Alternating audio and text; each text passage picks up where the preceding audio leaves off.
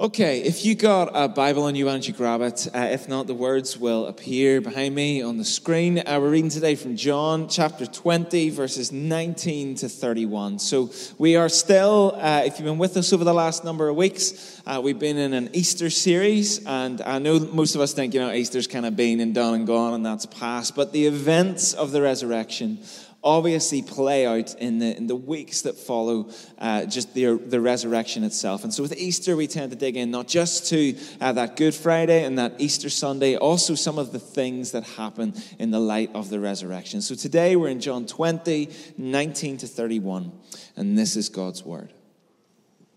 On the evening of that first day of the week, when the disciples were together, with the doors locked for fear of the Jewish leaders, Jesus came and stood among them and said, "Peace be with you." After he said this, he showed them his hands and his side. The disciples were overjoyed when they saw the Lord.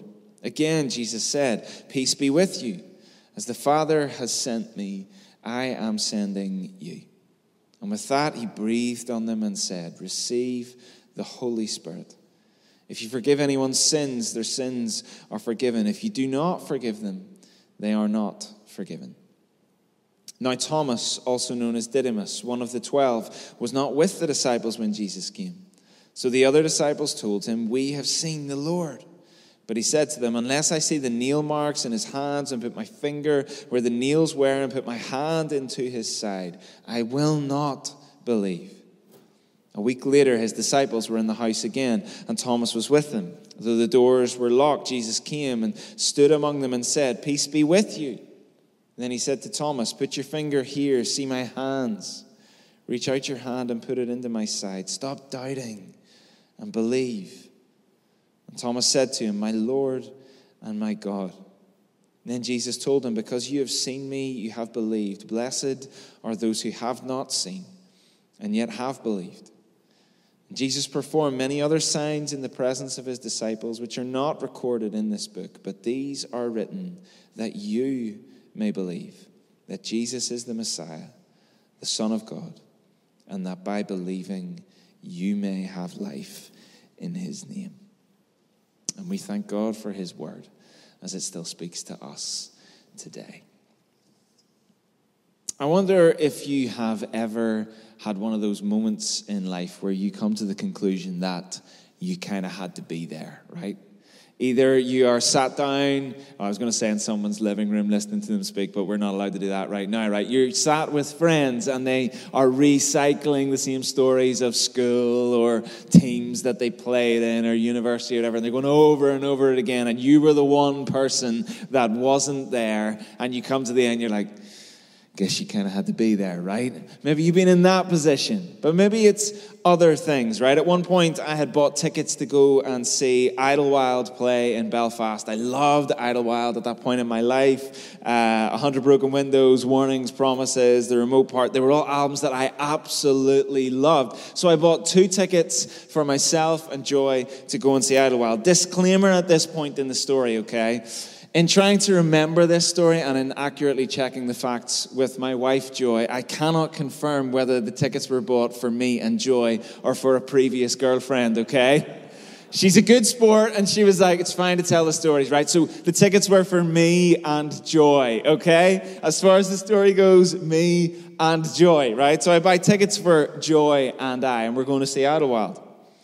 And if you know me for any amount of time, okay, you would know that I'm generally an organized type, okay? My life I'm kind of one of those everything has its place and everything in its place sort of people, right? Except that it got to the week of the gig and my friends and stuff were talking about it and we were getting excited about it. It was on the Thursday night and we were all chatting about it. And a day or two before that, I just thought, well, I'll dig out the tickets, right? I know where they are. They sit on the end of a bookshelf that I had in my old room where I kept all the things like tickets and passes and stuff like that. And I go to find the tickets to pull them out just to make sure they're there, except they weren't there. It's now Tuesday, show's on Thursday, it's sold out, and I cannot find the tickets. No matter where I look, they never showed up. In fact, I've now been through 2 house moves, right? And it's one of those things you expect when you lift books or something at some point in a house move. They're going to drop out, and it's going to be like, there they are. They've never, ever shown up.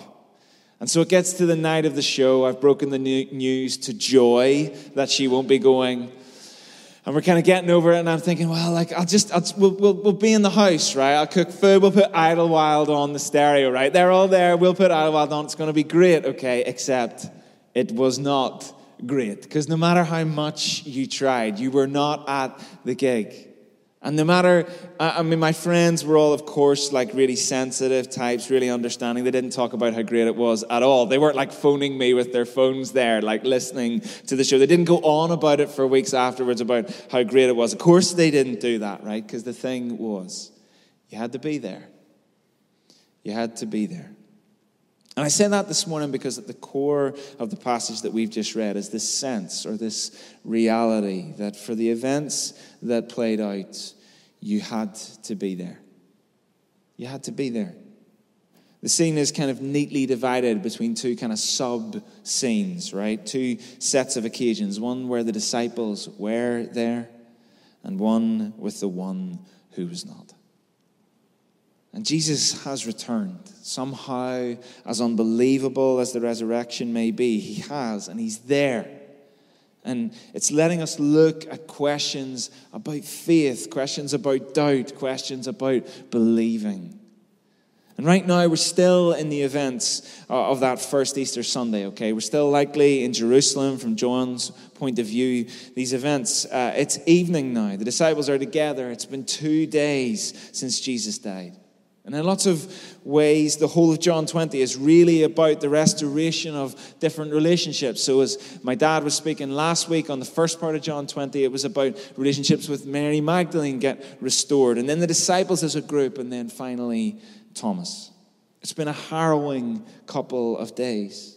Fresh in their minds would be the events of that Friday night, Jesus crucified, dead, and buried. The horror of all that they had seen. They would have been shattered by it all. They would have, all they had seen and then experienced. But not only that, how they'd played their part in all that had happened too. In his hour of need, Jesus was alone, wasn't he? He hung on the cross alone. And even more than that, Peter, who was amongst them, he denied 3 times that he even knew him. They were scattered and they were shattered. And I'm so struck when I read the passage again today at how even though they had so let Jesus down, this encounter would never make you feel that that was the reality, would it? They were broken, but now Jesus was here, and that would change everything. We're in the final session of our little series unpacking the events of Easter this Sunday. And today we get to talk about faith. And so what's going on in this passage, and how does it speak to faith, and how does it speak to us today? Well, I just really want to explore 2 things from today's passage that really speak about faith. And the first is seeing, and the second is believing. Faith is seeing, faith is believing. Let's just read the first verses again, okay? On that evening of the first day of the week, when the disciples were together with the doors locked for fear of the Jewish leaders, Jesus came and he stood among them and he said, "Peace be with you." After he said this, he showed them his hands and his side. The disciples were overjoyed when they saw the Lord. Again, Jesus said, "Peace be with you. As the Father has sent me, I am sending you." And with that, he breathed on them and said, "Receive the Holy Spirit." Every so often when you read the Bible, okay, you run into these moments where, well, at least I do, okay, where I'm thinking like, are you serious, right?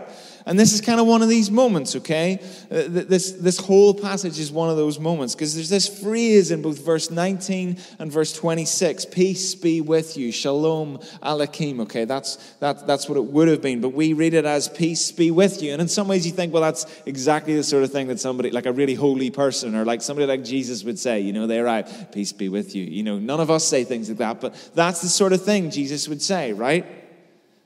And it would have meant something along the lines of "bless you," or as one commentator puts it, "may God give you every good thing." But really, it was a common, normal, everyday Middle Eastern greeting. In other words, Jesus, who they just saw hanging on a cross on Friday, has walked into the room and he's just said, "All right, It's like the rough parallel of how we talk to each other, right? It's just a common everyday greeting, okay? He was dead. He's now resurrected. He somehow gets into the room. They're all standing there, and he's like, right? And he says it like 3 times in the passage, just, all right. I mean, are you serious, okay? The most incredible thing that has maybe ever happened has happened, and he's just like, all right. And then he talks to them. And then he appears.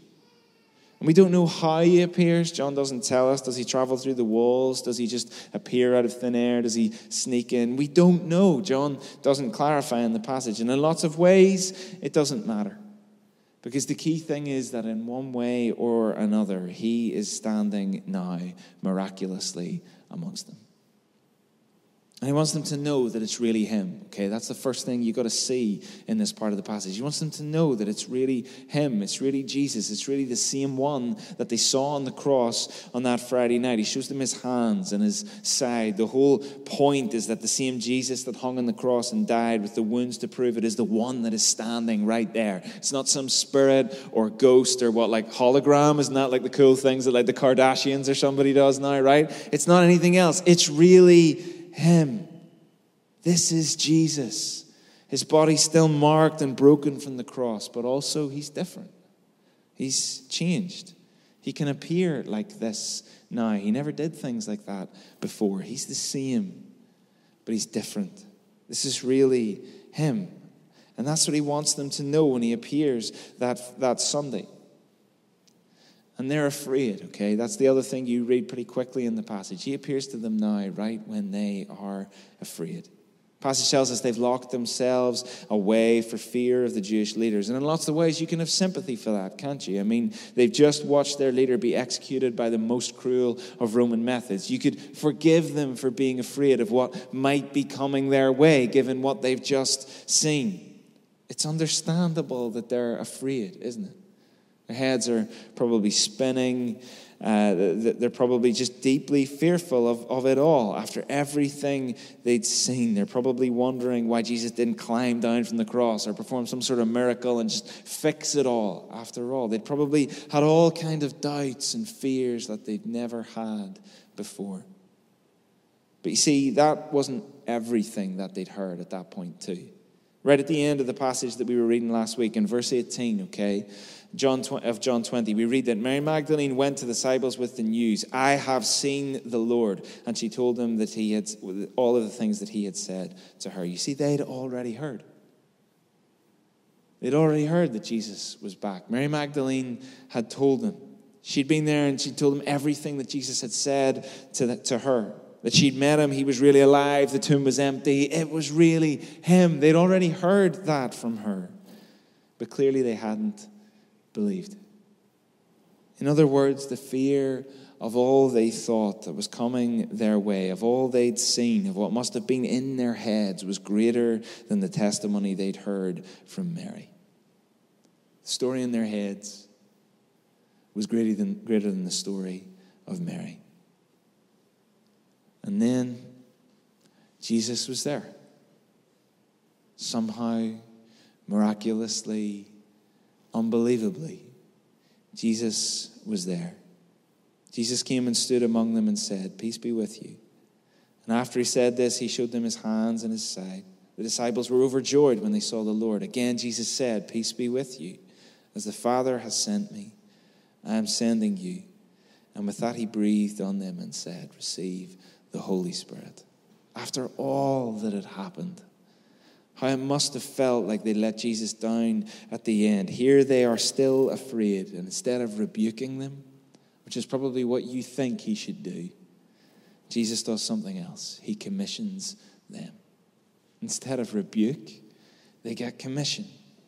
And primarily he does that with his breath, okay? The word for breath, emphasio, it only occurs in the New Testament here. This is the only place in the New Testament. But it's the same word from the Genesis account of creation in Genesis 2. He breathes on them with that same breath that brings things to life, because he hopes that now they too will be themselves, but they will be changed.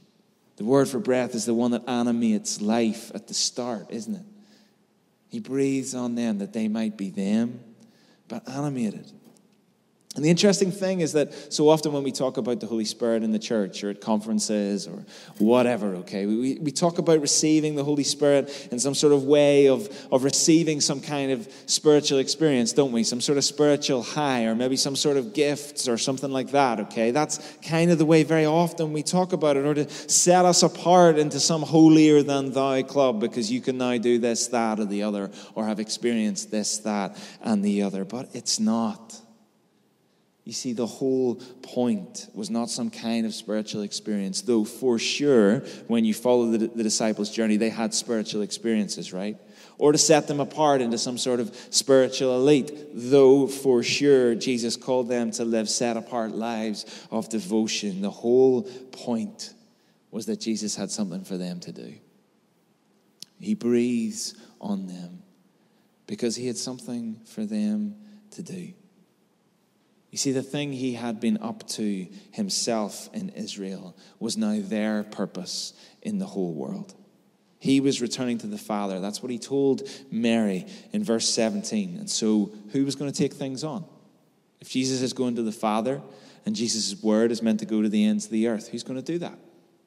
How does the message that he preached, which made so much sense in Palestine, where the anticipation for the Messiah was on everyone's lips, they were looking, right? When you read John's Gospel and you read the story of the Gospels, there was almost like a fever pitch kind of readiness for the Messiah. The Messiah was on everyone's lips. They were longing for it to happen. How would that message spread to other cultures and peoples who aren't thinking about God's kingdom, who aren't waiting for a Messiah, who don't look at the world the way they did? Answer? It says in John 4:22, salvation is from the Jews, from Israel, for the whole world. In other words, they do it. Jesus is going to the Father, and now you are going to the ends of the earth. See, what Jesus had started was always meant to go to the whole earth, and now Jesus is calling the disciples, breathing on them, animating on them to go and make a start. This is the wonder of this moment, because firstly, that Jesus needs the church. You ever think about that? The incredible wonder of the fact that the Son of God needs the church. That the message for all people would never make it to all people without the church. And then the second part of it, that the church needs Jesus. Without him, we have no message, no power, no light, no unique identity and purpose on this earth. You see, there's a difference between achievement and implementation, isn't there? Jesus has defeated death. He's set in motion the work of the new creation. He did it. He achieved it. That's not our role. But implementing it, that is our role. Like the musicians who get to perform the music that the composer wrote. Sometimes we get that backwards, don't we? Sometimes in the hustle and bustle of our lives, in the busyness of family life and work and our plans and our dreams and the stuff that we want to see happen in our lives and around us, okay? In our faith and our purpose and our direction, it's all about us a lot of the time, isn't it? We do the achieving, and God, it's up to you to implement it. I'm praying and praying and praying. God, implement the things that I want to do, that I have done. Whenever the fact of this part of John's gospel is that he has achieved and we do the implementing. And right here is the act of seeing. The thing is, though, it's not our seeing, it's his. Faith is about his seeing. You see, Jesus sees something in this group of people, the same ones who abandoned him, the same ones who were cowering afraid in a locked room, the same ones who didn't believe even though Mary told them. He sees in them something that they don't. I mean, are these the sorts of people you would commission? Like, key strategic job, okay, change the world, right? Are these the people you choose? After all you know, are these who you choose? But Jesus does, because he sees something in them that they don't see themselves. One of the big hit movies in our house over the last year has very much been the Lego Movie, right? If you've not seen it, you definitely should. Parents in the room are probably like, I've seen it too many times. Perhaps I would be good with never seeing it again. Anyway, okay, the lead character, Emma. Sorry, I'm about to ruin it. Sorry. It's kind of my job, right? Pastor, ruiner of films, right? That's kind of my twofold role, okay? The lead character is called Emmett, okay? He is the special, right? And he's the one who apparently has a unique purpose, okay? Except the only person who really believes it is Vitruvius, voiced by Morgan Freeman, so therefore you believe every word he says, okay? He's like a wizard type, okay? Vitruvius believes he is the special. And they take him to the other master builders because he's got this plan to kind of change the world and he's going to make everything right. And in front of all the other master builders, he gets this moment to speak, right? Vitruvius sets it up, gets him up on stage to give a speech. And this is the speech that he gives, okay? Yes, I can't believe I'm about to quote the Lego Movie. Anyway, yes, it's true. I may not be a master builder. I may not have a lot of experience fighting or leading or coming up with plans or having ideas in general. In fact, I'm not all that smart.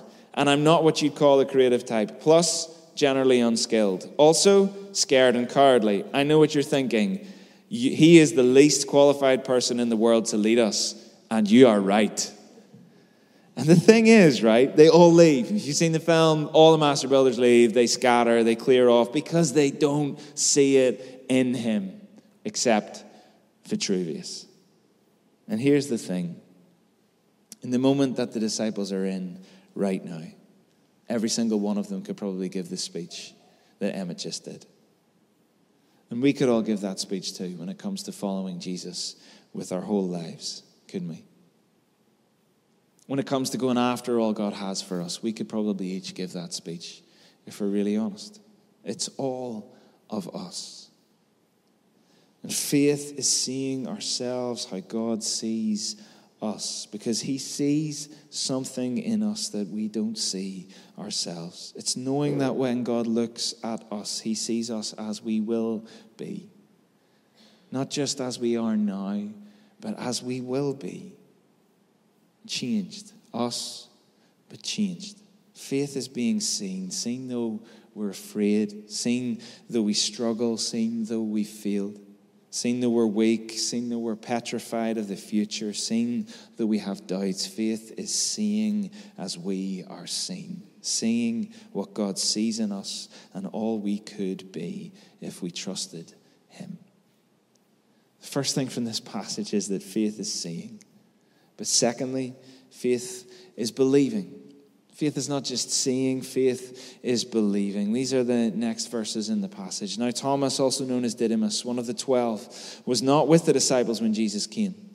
So the other disciples told him, "We have seen the Lord." But he said to them, "Unless I see the nail marks in his hands and put my finger where the nails were and put my hand into his side, I will not believe." A week later, his disciples were in the house again, and Thomas was with them. Though the doors were locked, Jesus came and stood among them and said, "Peace be with you." Then he said to Thomas, "Put your finger here, see my hands. Reach out your hand and put it into my side. Stop doubting and believe." Thomas said to him, "My Lord and my God."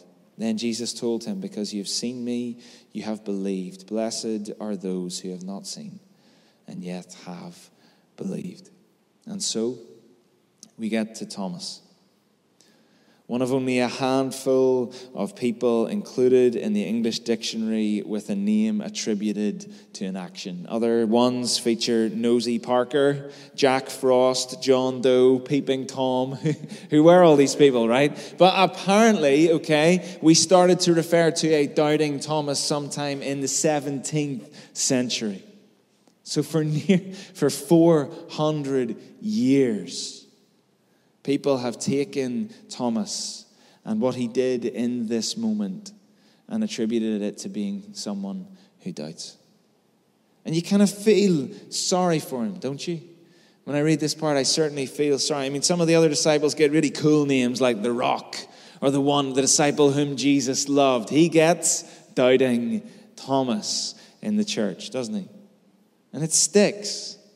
Doubting Thomas sticks.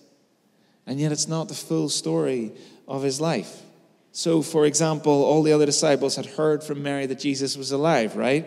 But it's not like any of them had believed, and it's not like we start to call them doubting Peter and all the rest of it, do we? But they had heard too. They didn't believe. And when he does believe, right, the phrase that he uses, okay, is identical to the one that John uses. He saw and believed is what it said in verse 8, okay? Thomas says and does exactly the same thing, and John was the disciple whom Jesus loved. So the way he comes to believing is just the same as John's.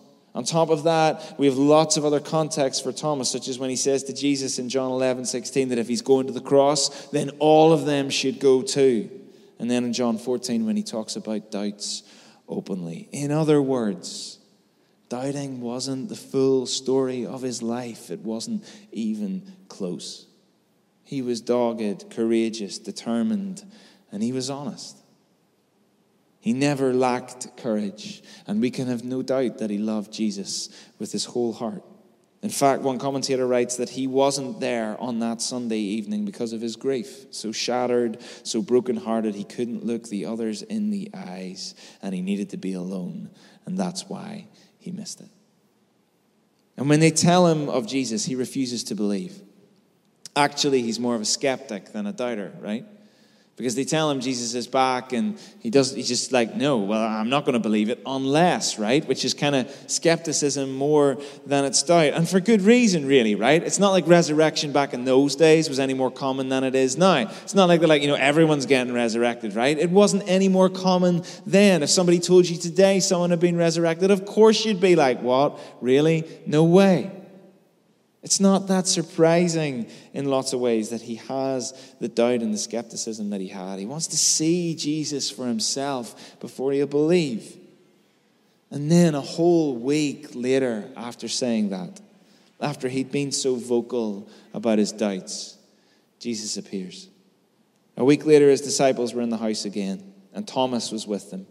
Though the doors were locked, Jesus came and stood among them and said, "Peace be with you." Then he said to Thomas, "Put your finger here, see my hands, reach out your hand and put it into my side. Stop doubting and believe." And Thomas said to him, "My Lord and my God." And then Jesus told him, "Because you've seen me, you've believed. Blessed are those who have not seen and yet have believed." John 20 is amazing because it is these three stories of believing that run through it as you run through the chapter. First is John in verse 8.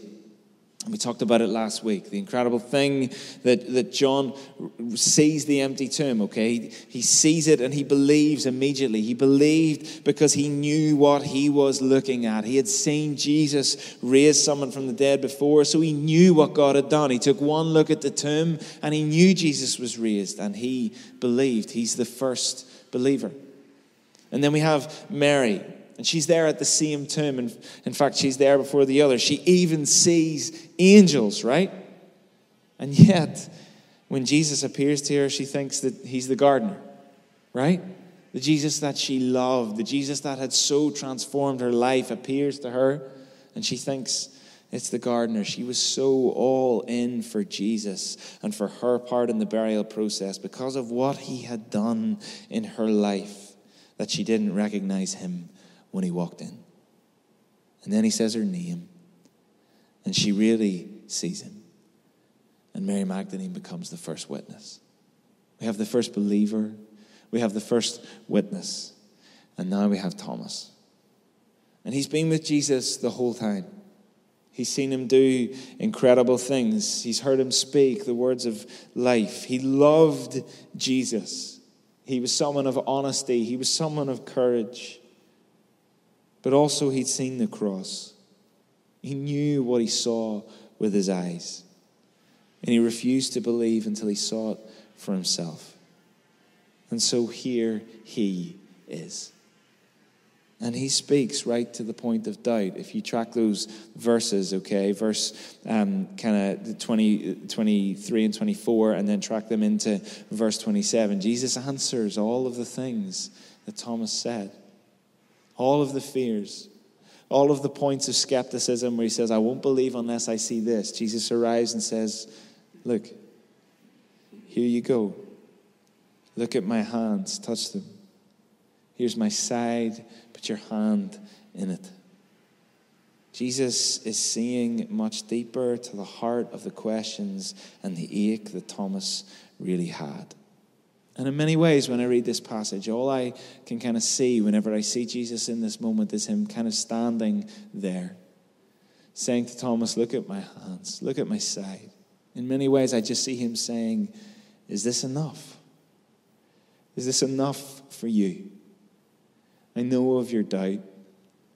I know of your ache. Is this enough? This is what love looks like, Thomas. This is what faithfulness looks like. This is what grace and mercy look like. Love did this. My love for you. You're afraid. You have doubts. Your heart is crushed. Here I am. Is this enough? Is this enough? And to a love like that, faith means knowing, believing in our hearts that what Jesus has done is enough. In a world that tries so desperately hard to make you feel inadequate, approximately 13 seconds of scrolling on Instagram will usually do that. You will usually feel inadequate about maybe all of your life, if not all of it, some aspect of your life, that it doesn't look this way, that you don't look this way, that you don't have this and that and the other. In a world that tries so desperately hard to make you feel inadequate, if Jesus is enough, then you are enough. And so all Thomas can do is respond. Thomas said to him, my Lord and my God. You know what? Thomas also has a first. He is the first person in the book of John to refer to Jesus as God. The whole book, he's the first one who refers to him, who he really is. And it's personal, right? It's not just titles or grandeur. It's a personal referral, right? It's my Lord and my God. In other words, he's all in. He sees, he believes, and he's all in. And so it is too with our doubts. Faith very often needs doubts. If you're here today and you have doubts, and goodness knows if you've lived in the world for the last year, I'm sure you have doubts. Faith needs doubts about who we are, about what's going on, about where our lives are going, about where God is, about what he's up to, all of those things. We need doubts. Tim Keller writes this: a faith without some doubts is like a human body without any antibodies in it. People who blithely go through life too busy or indifferent to ask hard questions about why they believe as they do will find themselves defenseless against either the experience of tragedy or the probing questions of a smart skeptic. A person's faith can collapse almost overnight if he or she has failed over the years to listen patiently to her own doubts, which should only be discarded after long reflection. Thomas is reflecting, and Jesus is right there. He sees Jesus. He sees what love has done. He sees that Jesus is who he says he is, who the others say he is. He sees that he is enough, and he believes. You know, sometimes I reflect on the difference between faith and believing, because those two things are really quite different, aren't they? The Bible, the New Testament, really has a number of words. They all have pretty much one root. The one that you find very often in the Gospels, is the word pistos. It means faith, obviously. And the word pistos is more like allegiance, The best way to understand it is allegiance, all right? Faith is the allegiance of your heart, your whole life. And we read pistos most of the time in the Gospels. But the other word that is used is pistoio, It obviously has the same root as pistos, but it's more like trust, And it's the word that we read in when we see the word believe a lot of the time, So there's faith and belief, and it kind of means more trust, right? One is like allegiance, the other is more like trust. And I reflect on them today because in my life I can reflect on how at times I had faith but not belief. Like that time you are in a desperate situation, someone is ill. You get that text message that says, please, I really need you to pray right now. This is going on. I need something to change, right? And in that moment, you have faith, but belief? I'm not so sure. And that's good sometimes, right? Because it anchors our faith, right? In what we believe in truth, in what the Bible says, not just how our heart feels or how we might be afraid when somebody asks us to pray for them or whatever, right? It anchors us in the truth of God's word, okay? And that's good. But sometimes, too, it distances us from the risk of really believing. It numbs us, doesn't it? It's safe to have faith, but not necessarily belief. But other times, we believe our way into faith. By that I mean we can have belief in something that shapes the kind of faith, the kind of allegiance that we have. Like when somebody comes to faith, okay, so many times in my life, I used to work for the Alpha Course before I did this, okay, and that meant I got a chance to be around courses run in all sorts of places around the country. And one of my favorite things was talking to people that had come to faith off the back of Alpha. We would do videos and try to get testimony kind of stuff from people afterwards. And one of my favorite things was sitting down and listening to new believers speak, maybe particularly new believers who had been like way off-piste in terms of the church and faith and all that, right? And when they came to faith, they would have this kind of faith that believed God could do anything. Like, if God can get me, if he can touch my life, there's nothing he can't do. And they would have this kind of like no holds barred kind of attitude towards faith. God can do anything. And if you asked them, they really, truly believed it. They didn't have a framework for anything. When you asked them basic questions about stuff, they'd be like, I don't know, but I believe he can do it. And they would believe their way into a certain kind of faith. That is belief that shapes the faith that grows in us. And I say that today because that's what I think the faith in this passage is all about. It's belief that shapes faith. It's believing our way into a new kind of faith. Believing that, like Thomas, we look at what Jesus did at the cross and the resurrection, and we see that love did this. And you believe that you've never known a love like this. Believe that you don't have to be afraid. Believe that he is true to his word. Believe that you are seen. Believe that he is with you. Believe that he sees something in you that you don't see yourself. Believe that if love could do this, how great is the hope that lives in you. And let belief in a love like that, in a Jesus like this, shape the faith that you have. Faith is seeing. Not what we see with our eyes, but how we are seen by him. That no matter what your life looks like at this point, no matter whether you have the kind of faith that you're proud of, or the sort of faith that you don't speak a lot about, you kind of bury down deep, you kind of live your normal life, and then there's just little bits where your faith engages with it, right? Faith is seeing as you are seen. Faith is seeing something in you that you don't see yourself. And secondly, faith is believing. Faith is believing through doubts, and you will all have them. If not now, at some point in your life, you will have them. You will face stuff and look it in the eye and realize, I don't have the answers, and I'm not sure I know where to put it, but Lord, I need you to meet me in the middle of these doubts right now. Faith is believing through your doubts that you can meet with Jesus, that you can know and truly believe in a God and in a way that will shape the faith that you have, not just today, but tomorrow. Faith is seeing, and faith is believing.